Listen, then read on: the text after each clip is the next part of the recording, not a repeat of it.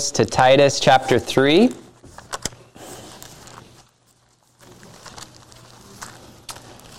The last time I spoke, we were in the book of 1 Timothy.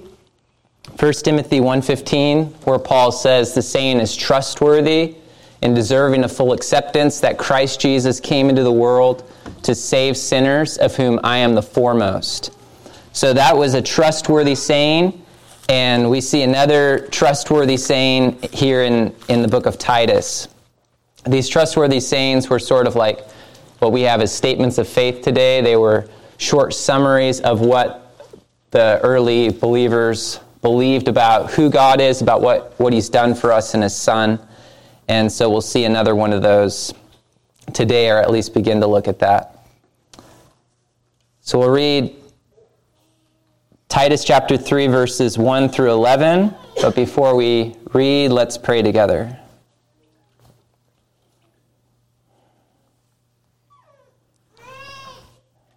Father, we know that those around your throne never cease to say, "Holy, holy, holy."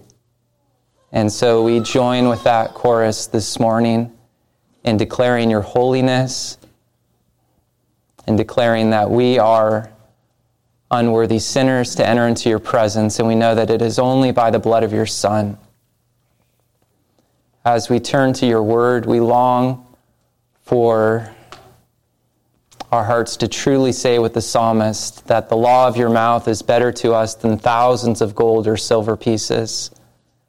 So please grant us a hunger for your word, that we would eagerly study it. Grant us a humility to humbly receive it, and grant us understanding by your Spirit to behold wonderful things out of it, so that we would be conformed into the image of your Son. We long to know him. We long to walk in a manner worthy of you, fully pleasing to you, bearing fruit in every good work and increasing in our knowledge of you, that we would be fully pleasing to you in all that we do, in every single area of our life, the words of our mouth and the meditations of our heart, everything we do, everything we desire, everything that we say, that this would be pleasing to you. So help us by your Spirit for that to be more and more true of us. In Jesus' name, amen. All right, Titus chapter 3. Before we read, let's just kind of give we're in chapter 3 of the book, so clearly 2 other chapters came before. So let's just do a brief summary, just going from the headings. If you have the ESV, they helpfully have, well, all Bibles have these headings, but depending on what version you have, the headings will be different.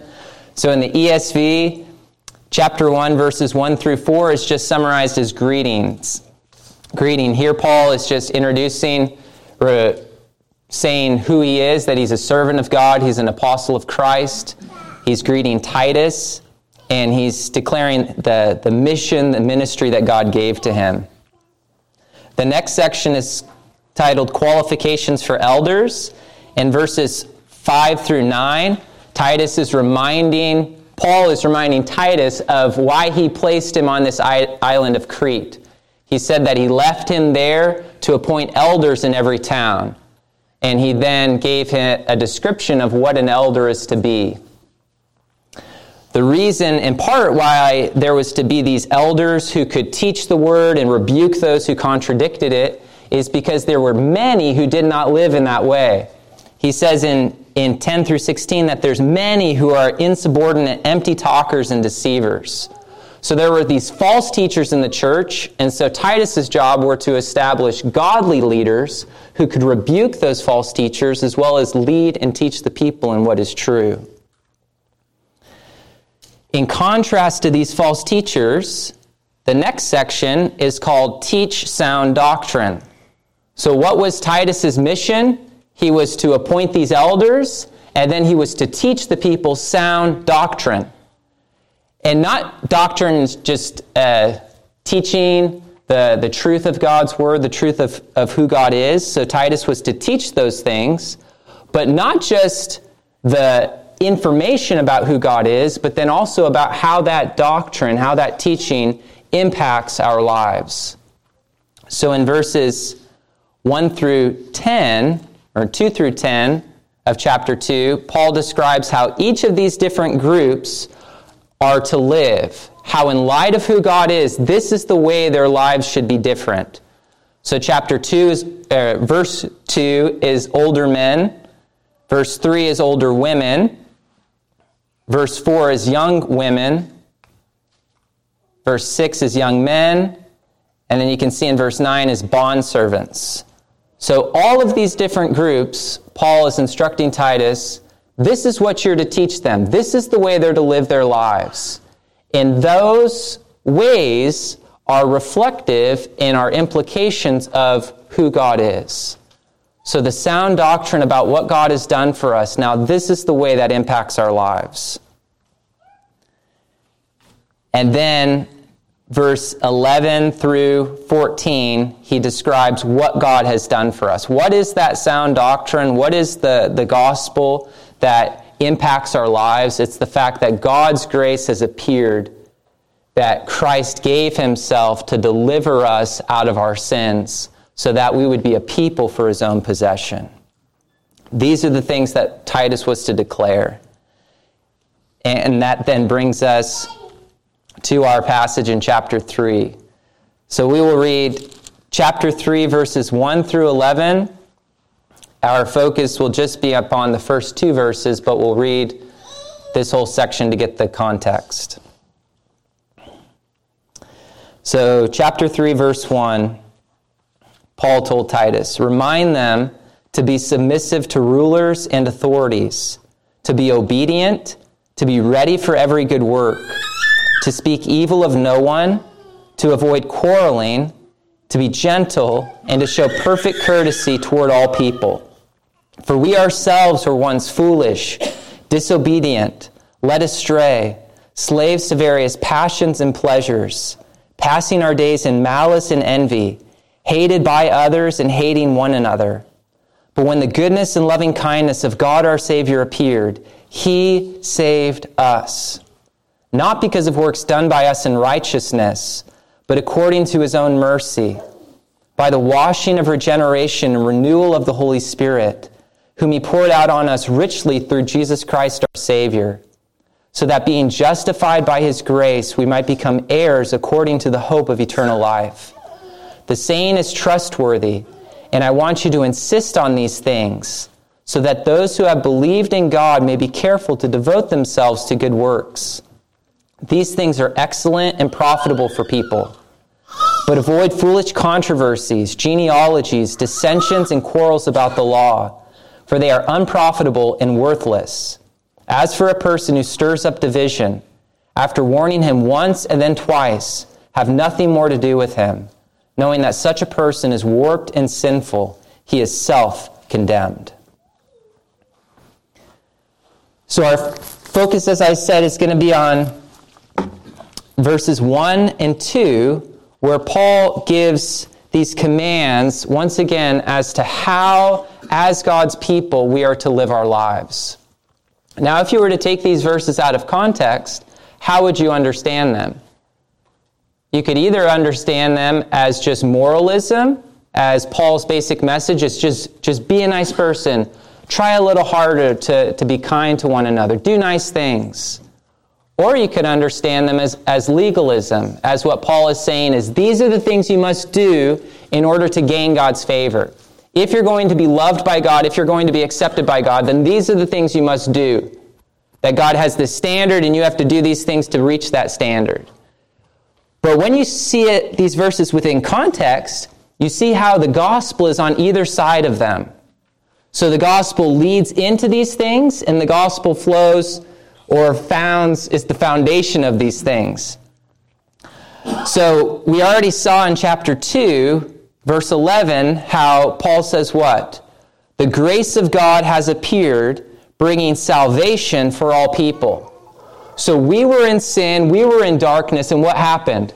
God's grace appeared. God's grace came. God's grace shone upon us. You see, A similar thing in chapter 3, verse 4 that we read. Verse 3, he's saying, this is who we were. But then verse 4, he says what? But when the goodness and loving kindness of God our Savior appeared, he saved us. So you have the gospel before. This is what God has done. His grace appeared and brought salvation for all men. And you have the grace after that functions as the foundation of these commands. We were in sin, but what happened? The goodness and loving kindness of God our Savior appeared, and as a result, he saved us. So as we look at these verses, we need to keep those bookends or those pieces of bread, using those analogies, in mind, that what we're looking at flows from the gospel and depends on the gospel. We cannot separate these commands from what God has done for us in Christ.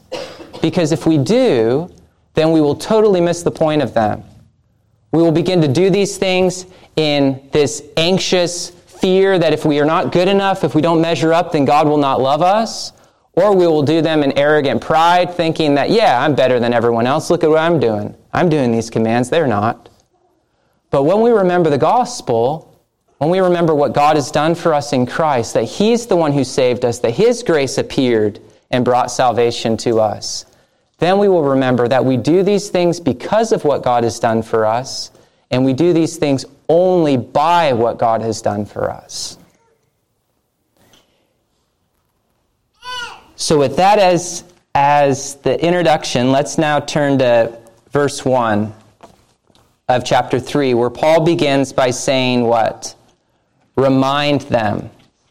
So the things that Titus was to teach the people was not to be new things, but it was to be things that they already knew. Someone had taught them, this is the way you're to live your life in light of what God has done. These are the types of qualities, these are the way your heart should be, this is what your actions should be. They had been taught these things, and so Titus's job was not to teach them something new, but was to remind them of what they already knew. Why did he need to do that? Well, one reason is we need to be reminded because we are so prone to forget. Though they had already been taught these things, Titus was to remind them lest they forgot them. And you see that as a repeated emphasis in the book of Deuteronomy, where the people are getting ready to enter the promised land. Moses is not going to be able to enter in with them. And so he's giving these final sermons to them, these final exhortations, as to encourage them to continue to trust in the Lord, continue to love him, don't turn from him. And he is saying to them, take care. Don't forget what God has done. Don't lose sight of all that he's done for you. How he brought you out of Egypt, how he led you through the desert, and now how you are on the brink of entering the promised land. When you enter in and you experience all the blessings of the Lord, all the prosperity that he will give you, do not forget what he has done. Just one example is chapter 4, verse 9, where Moses says, only take care and keep your soul diligently, lest you forget the things that your eyes have seen, and lest they depart from your heart all the days of your life. Take care. That should remind us of the book of Hebrews, where the author is again and again saying, what? Take care, be on guard, don't turn from Christ. Here Moses is saying, take care, lest you forget. So Titus was to remind the people, lest they were to forget these things. Also, though, by reminder, when we're reminded of something, it's not just that it helps us not to forget, but it's also a means by which we are stirred up in our fervor to seek after the Lord. So by someone reminding us, this is what God has done, this is the way we're to live our lives, it gives us this greater desire, this greater fervency to seek after God. And we see that in 2 Peter. In 2 Peter chapter 1, Peter says how God's divine power has granted to us all things that pertain to life and godliness. So God has given to us in Christ everything we need to live a godly life. And in light of that, he says, now, seek after this godliness. Add all of these qualities on top of one another. And Peter says that he's doing this, chapter 1, verse 12. Therefore, I intend always to remind you of these qualities, though you know them and are established in the truth that you have. I think it is right, as long as I am in the body, to stir you up by way of reminder, since I know that the putting off of my body will be soon, as our Lord Jesus Christ made clear. And I will make every effort so that after my departure, you may be able at any time to recall these things. So he says, I'm reminding you of these things. You already know them, you're already established, but I'm reminding you why. He says, so that when I die, so that when I depart and go to be with Christ, at any moment you can remember this. So he wanted to emphasize these things so much that the people at any time, if they were to be asked, hey, what did Peter teach you? They could instantly recall what he had taught them. But he says also that by reminding them of this, he was wanting to stir them up, to increase their fervency to seek after the Lord. Because his desires that they would passionately, diligently seek after these qualities, that they wouldn't be lax and lazy and indifferent towards them, but that they would earnestly seek after godliness. And the way he sought to stir them up to this was by reminding them about what God had done for them and the type of life that God then calls them to in light of that. And that's then what Titus is to do. He is to remind the people of these things. So as we come here today and we read these things, it's helpful to have that understanding of why we need to be reminded, because it's easy to come to a passage that we've heard before, perhaps we've memorized, perhaps we've taught, and to think, what? I know that. I already know this, and so we can kind of check out or just sort of somewhat pay attention, but not really have a desire to want to know this, because what? We've already heard it. We already know it. But the point is, what? Yeah, exactly. That's what Titus was to do. He wasn't to teach them something new. He was to remind them of what they already knew. Why? So that they wouldn't forget and so that they would be stirred up in their fervency for Christ. So if you're here today thinking, I already know this, then that's the whole point. Yeah, okay, great. Maybe you don't know it, but if you do, we are being reminded of it. We are seeking to remind ourselves of what we already know so that we wouldn't forget it and so that we would have a greater fervency to seek after these things. So what is it that Titus was to remind the people of? First thing, you can see in chapter 3, verse 1, he was to remind them to be submissive to rulers and authorities. To be submissive is to submit yourself to the authority of another, to willingly place yourself under them. And the people were to submit themselves to who? To the rulers and authorities. In both Romans 13 and 1 Peter 2, there's a fuller explanation of submitting ourselves to rulers and authorities, to the governing authorities and to human institutions. So both Paul and Peter give this command as believers, as the people whom Jesus has purified for his own possession. We are to be those who are submitting ourselves to the governing authorities. Why is that? Why is it that we should be submitting to them? And it is because God is the one who appointed them. If you look at Romans 13, or you write it down so you can check it out later, Romans 13, verse 1, he says, "Let every person be subject to the governing authorities, for there is no authority except from God, and those that exist have been instituted by God. Therefore, whoever resists the authorities resists what God has appointed, and those who resist will incur judgment. So he says, you are, as God's people, to be submissive to the authorities, to the governing authorities. Why? Because God is the one who put them there. No human authority exists apart from God instituting that. So as his people, we are to submit ourselves to those authorities that he appointed. And we do this regardless of whether we agree with that authority, whether we like that authority, because we're doing it not for their sake, but for the Lord's sake, which is what Peter then says in 1 Peter.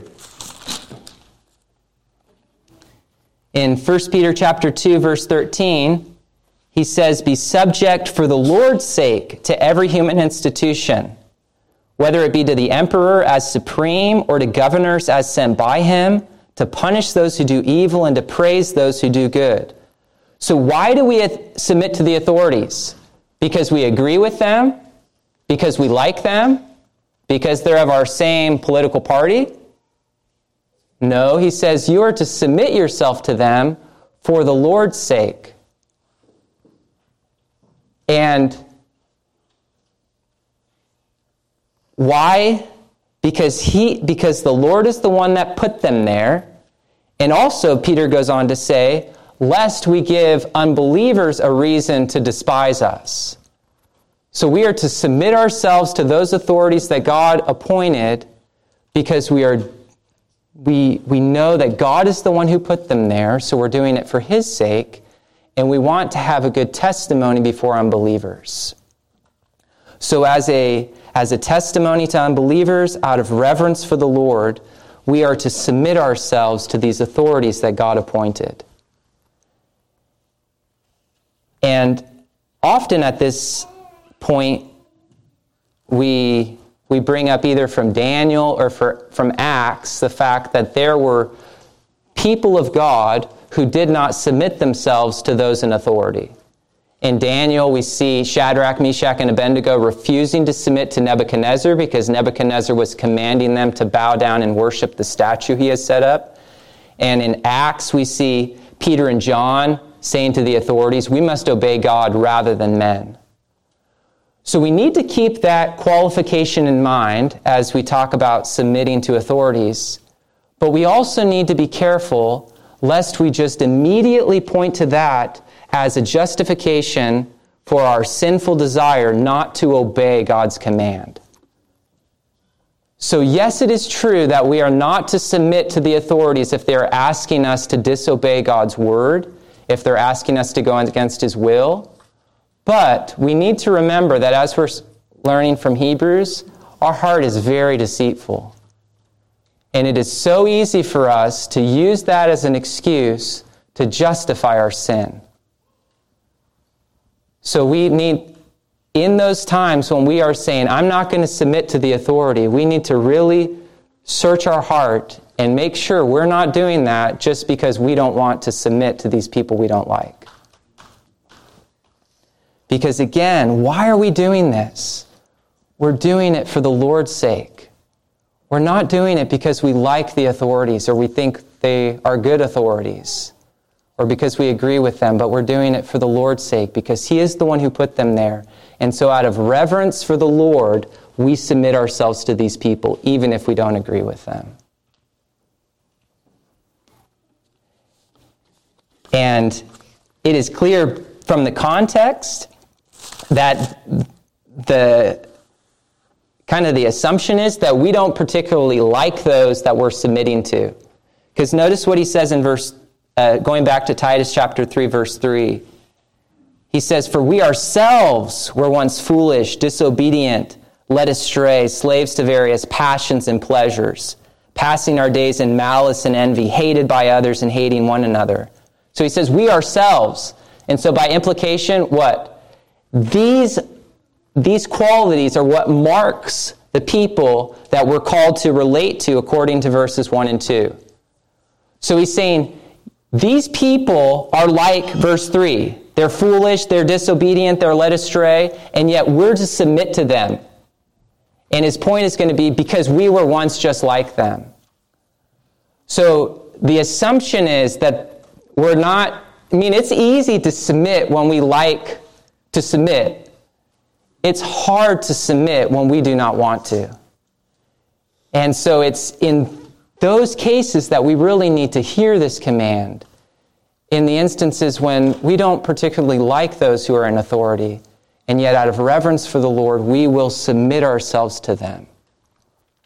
So we are to be, Titus was to remind the people, and as Jesus' people here today, we are to be reminded to be submissive to rulers and authorities.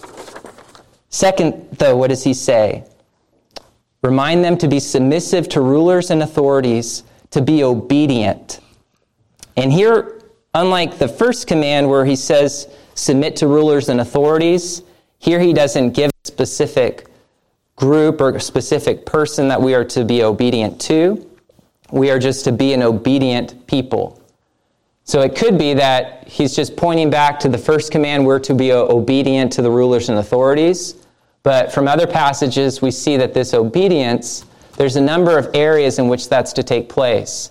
Children, if you say, yes, I love Jesus, I want to follow him, I've trusted him as my Savior, I'm submitting to him as my Lord, then what is the command is to obey your parents. Servants are to obey masters. Members are to obey church leaders. So there's a number of areas in which this obedience is to take place.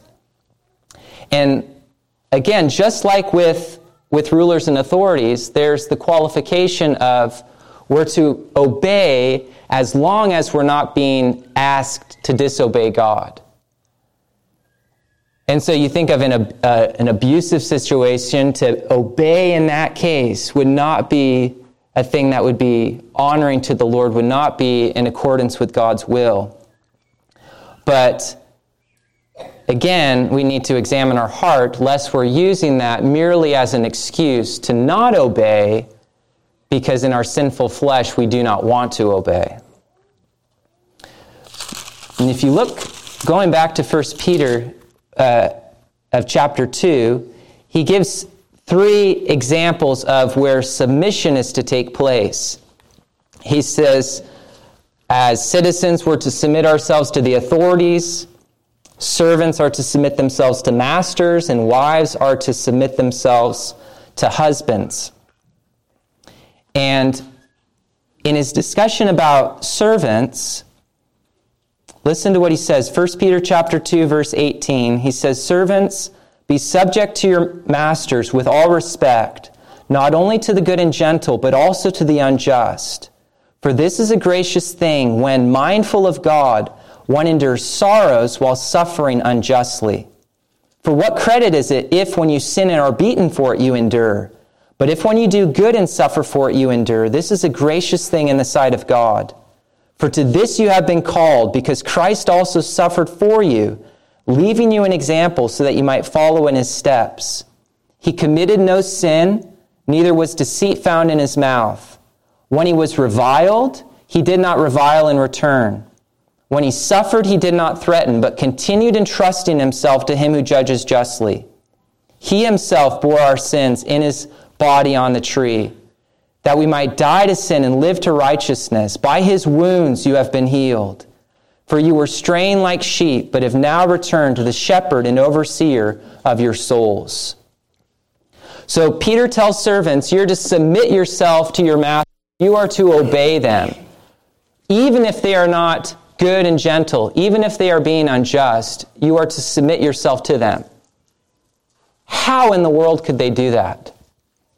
And he points to 2 things. He says, you are to submit as you do these things. And the first thing he says in verse 19 is they were mindful of God.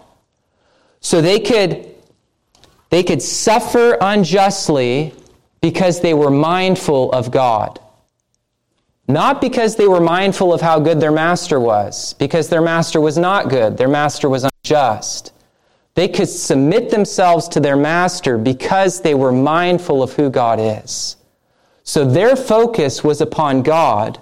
Their focus was upon honoring God, upon trusting God. And so because their focus was on him, they could submit themselves to this unjust master.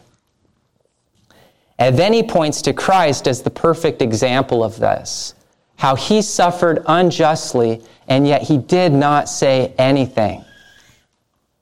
Oh, how quick we are to want to justify ourselves when someone slanders us.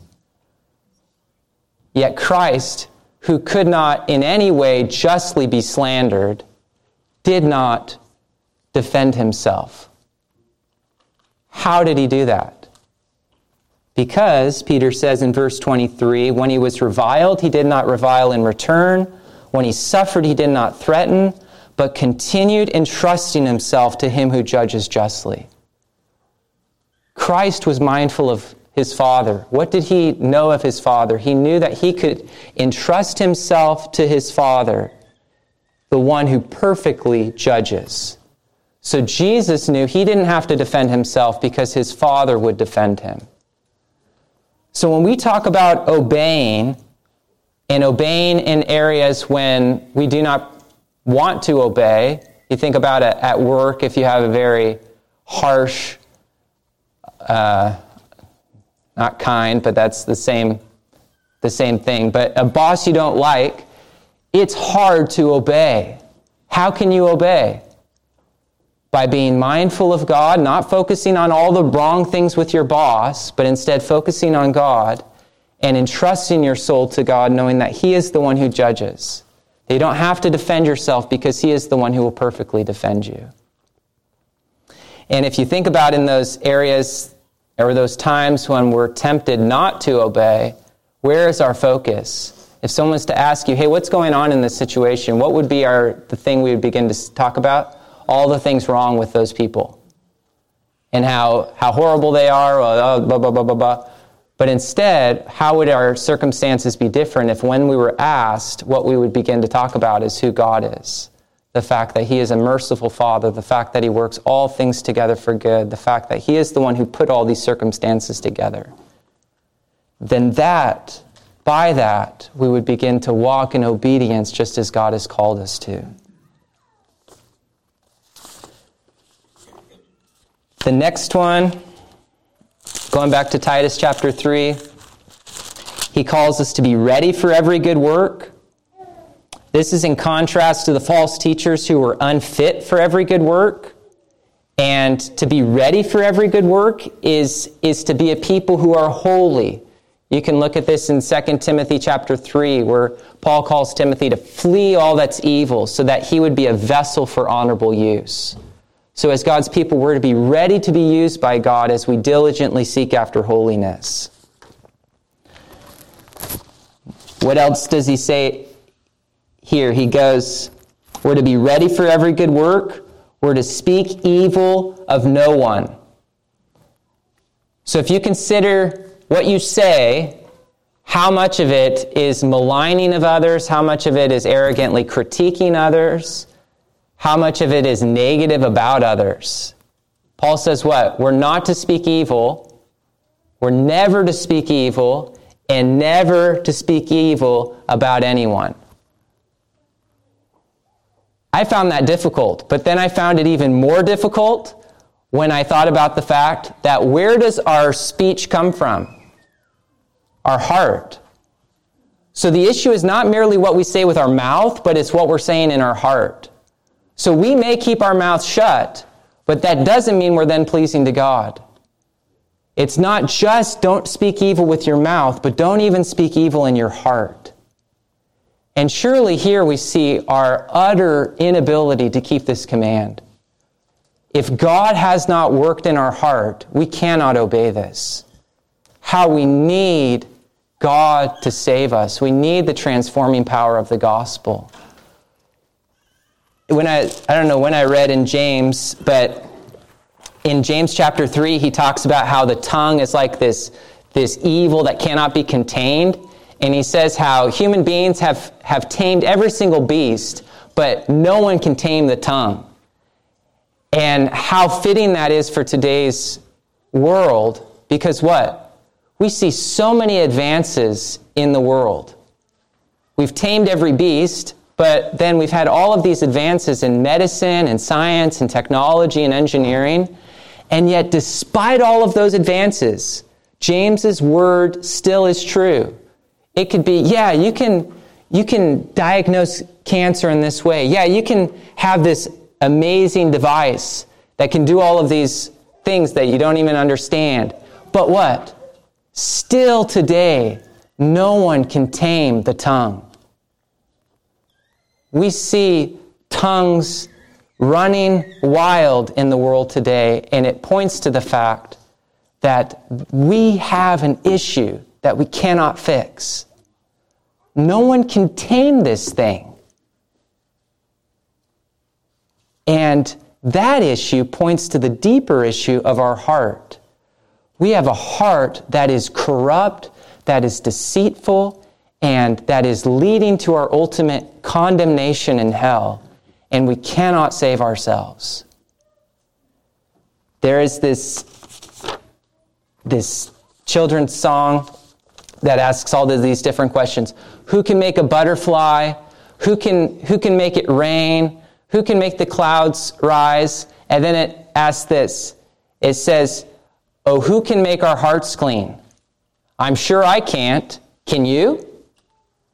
Oh, who can make our hearts clean? No one but God, 'tis true. And so if you are here this morning and you see that your tongue runs wild and you can't contain it, realize that is just pointing to a deeper issue of your heart, that your heart is not clean and you cannot make it clean. But God can. And that's what Paul goes on to say here in Titus, is that God saved us by his mercy and he gave us the Spirit, and the Spirit transformed us, the washing of rebirth and renewal of the Holy Spirit, that he is the one who makes our hearts clean. Two other things here in Titus. He says to avoid quarreling, three other things: to avoid quarreling, to be gentle, and to show perfect courtesy towards all people. So we're not to be a people who are quarreling. We're to be a people who are seeking after peace. We're not to be a people who are harsh, but who are kind. And we're not to be a people who are just focusing upon ourselves, but instead are courteous, are focusing upon others in humility. And again, if we were to just close with those things, what you could walk out saying, what was the point of today's message? The point of today's message was just try a little harder to be kind. Just stop that quarreling. Try to be a little gentler with your kids, not be so harsh and angry with them, and just be courteous. Open the door for people and pull out the chair and get their meals first. That was the point. But again, we must not miss how the gospel is what compels us to live in this way, what enables us to live in this way. It's what these commands flow from and what these commands depend upon. Because if we were to ask the question, why are we to do this? Why are we to submit? Why are we to obey? Why are we to do good works? Why are we to do all these things? The answer would be in verse 3, where he says, for we ourselves were once foolish, disobedient, led astray, slaves to various passions and pleasures. The point would be what? We are to do these things with people that we don't particularly like because we were just like them. And why are we different? Why are we not on the side of the street? Why are we not enslaved to sin? Why are we not like all of those leaders that we despise? Because we chose to be different. We chose to get our act together and get a good job and try hard. Is that why? No, he says, we were just like them, and the reason why we're different is because God's goodness and loving kindness appeared, and as a result, he saved us.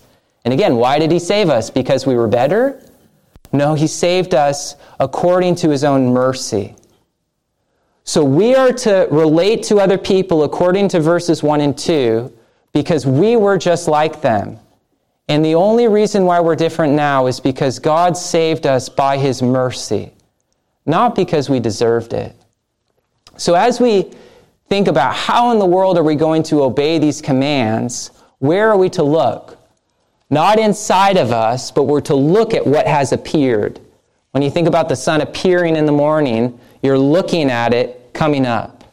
So if we would to come to do these commands more faithfully, be more fully pleasing to the Lord, we need to have our eyes there upon what has appeared, upon the grace of God that has appeared, upon the goodness and loving kindness of God that has appeared.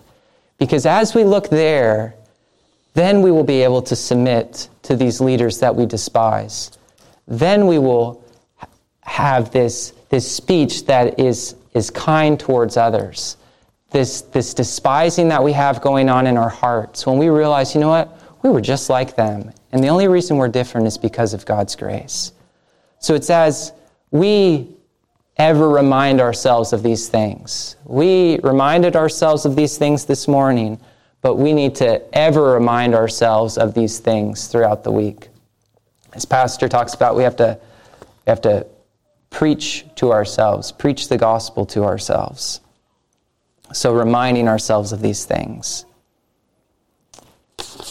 So we look to Christ, and may our God give us the grace we need to adorn this great gospel by which we've been saved. Let's pray together. Father, we acknowledge that by grace our hearts have been made new. We know that apart from you and by nature, we are foolish, we are disobedient, we are enslaved. But your goodness and loving kindness appeared, and you saved us according to your mercy, not because we deserved it. Forgive us for how arrogant we can be, how much despising goes on in our hearts, how much disobedience takes place, how harsh we can be. Oh, Father, may you remind us of our great need of Christ, how we are totally dependent upon you for every single thing we have. Thank you that you have made our hearts clean, because we know that only you can do that. So we give you the glory for it. Strengthen us by your Spirit, for your name's sake. Amen.